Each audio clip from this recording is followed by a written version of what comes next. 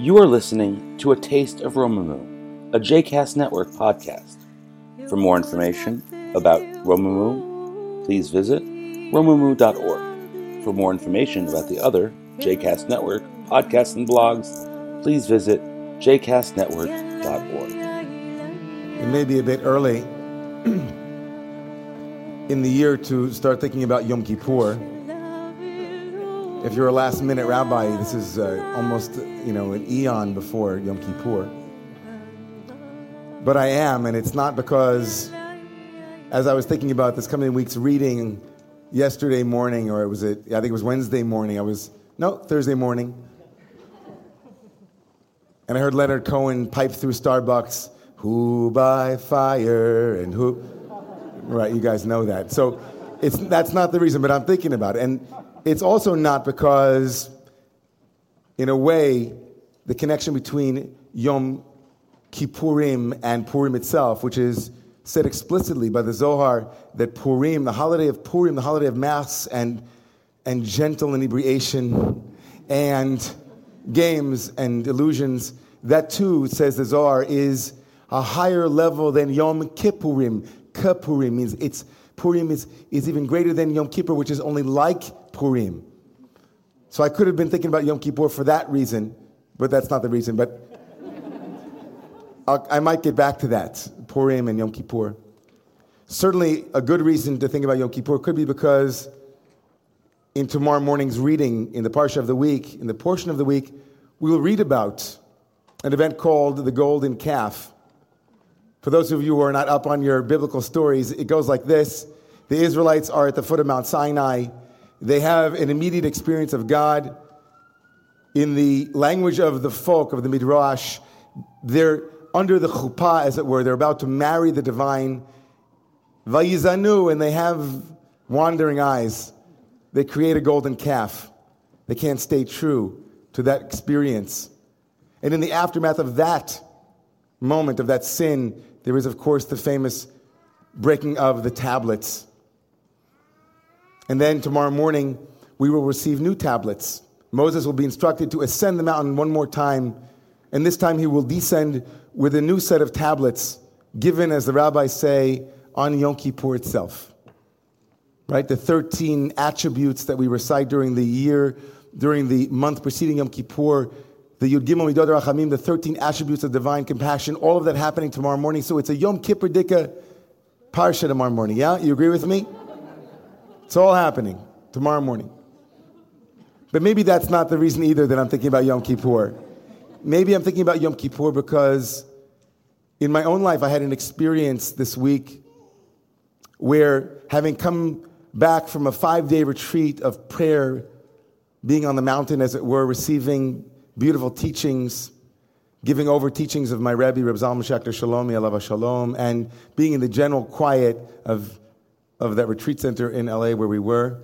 I came back to New York, and I had my own moment with people that I love that was very painful, people whom I work with, that made me feel like I wish Yom Kippur was around the corner because I need to do some tshuva, need to figure out tshuva. So I'm thinking about Yom Kippur this evening.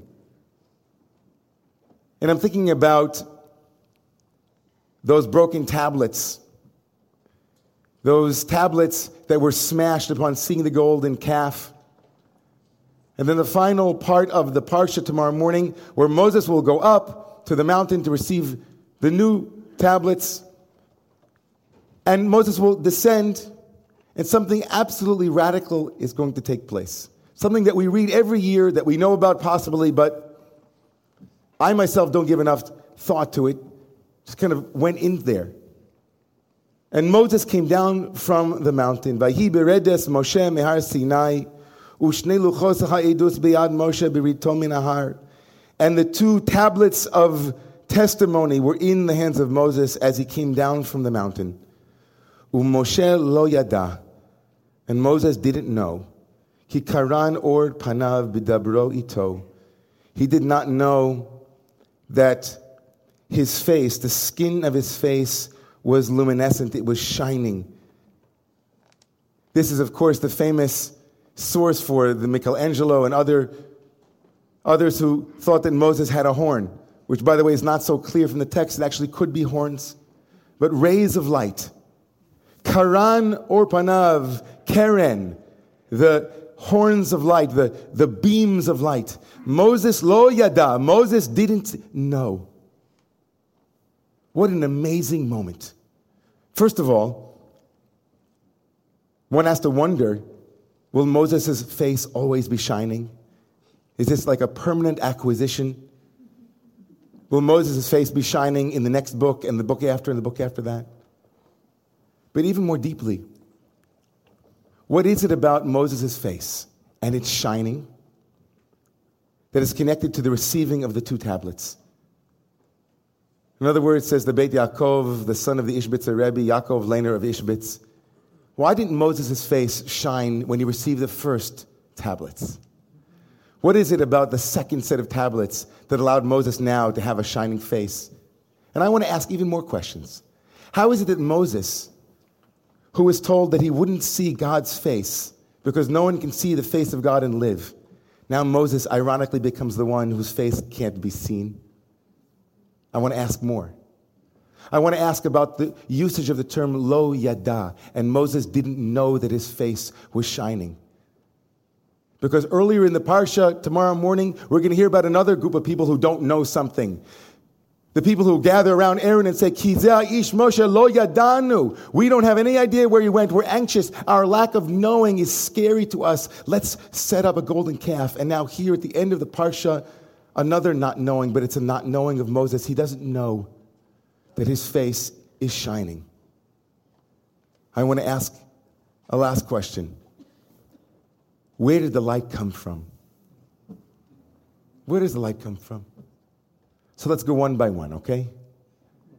So the Ishbitzer Rebbe says, in answering his own question, why does Moses' face shine only after the second tablets and not after the first ones? He says, because the light of the first tablets were so intense, the experience, the intimacy, the power was so overwhelming that Moses, he couldn't understand. The tablet's energy was so intense, it needed a second iteration for him to finally get it. Kind of like he says, maybe like the first marriage that Shaul was talking about, the first love.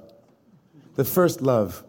Or as Paul Ricoeur, the French existentialist philosopher, calls, first naivete. You're so taken by it. It's so perfect, it's pristine.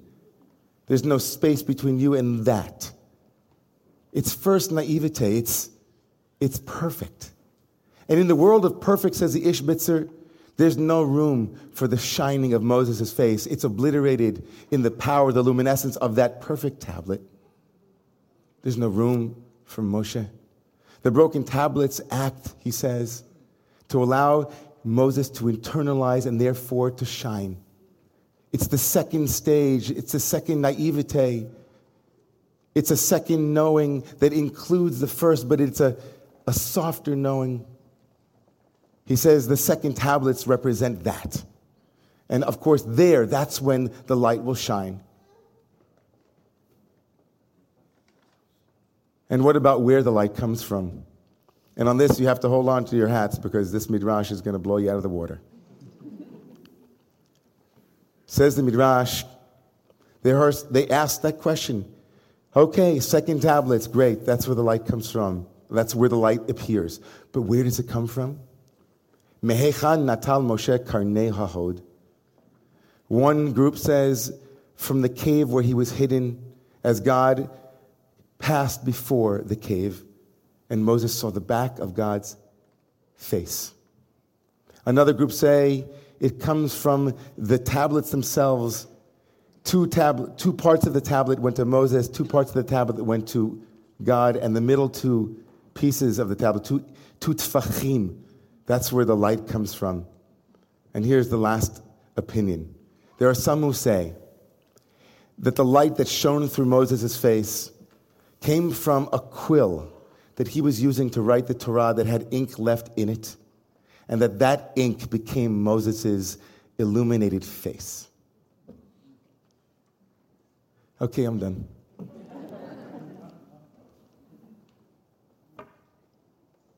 Where does the light come from, says the first opinion? From the cave where Moses learned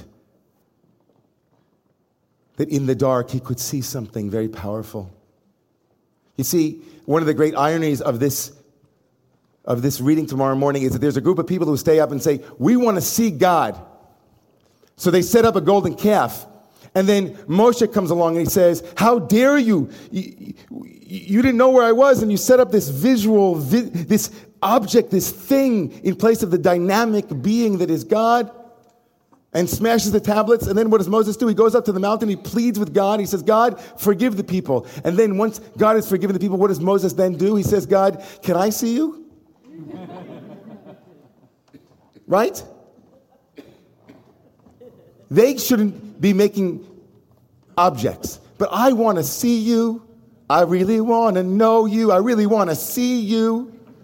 Moses comes along and says, they set up an object, but I want to see your face. And God says, no, you can't see my face.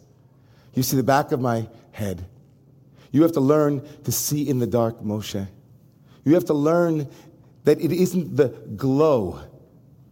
It's not about the glow. It's not about my face, Moshe. It's about learning to see in the dark. Learning to see in the yearning. Learning to see in the absence of certainty. Learning to be in the absence of knowing. You, Moshe, you should know that. You can't see my face. Because as long as you're looking for my safe, Moshe, you're still seeking my face. No. That's the first. So Moshe gets it. He sees the back of God's head, and so his face lights up. And I want to skip to the last opinion. What's with this quill business? Anybody know? Who has an idea about why the quill that writes the Torah should have in it the source of Moses' light?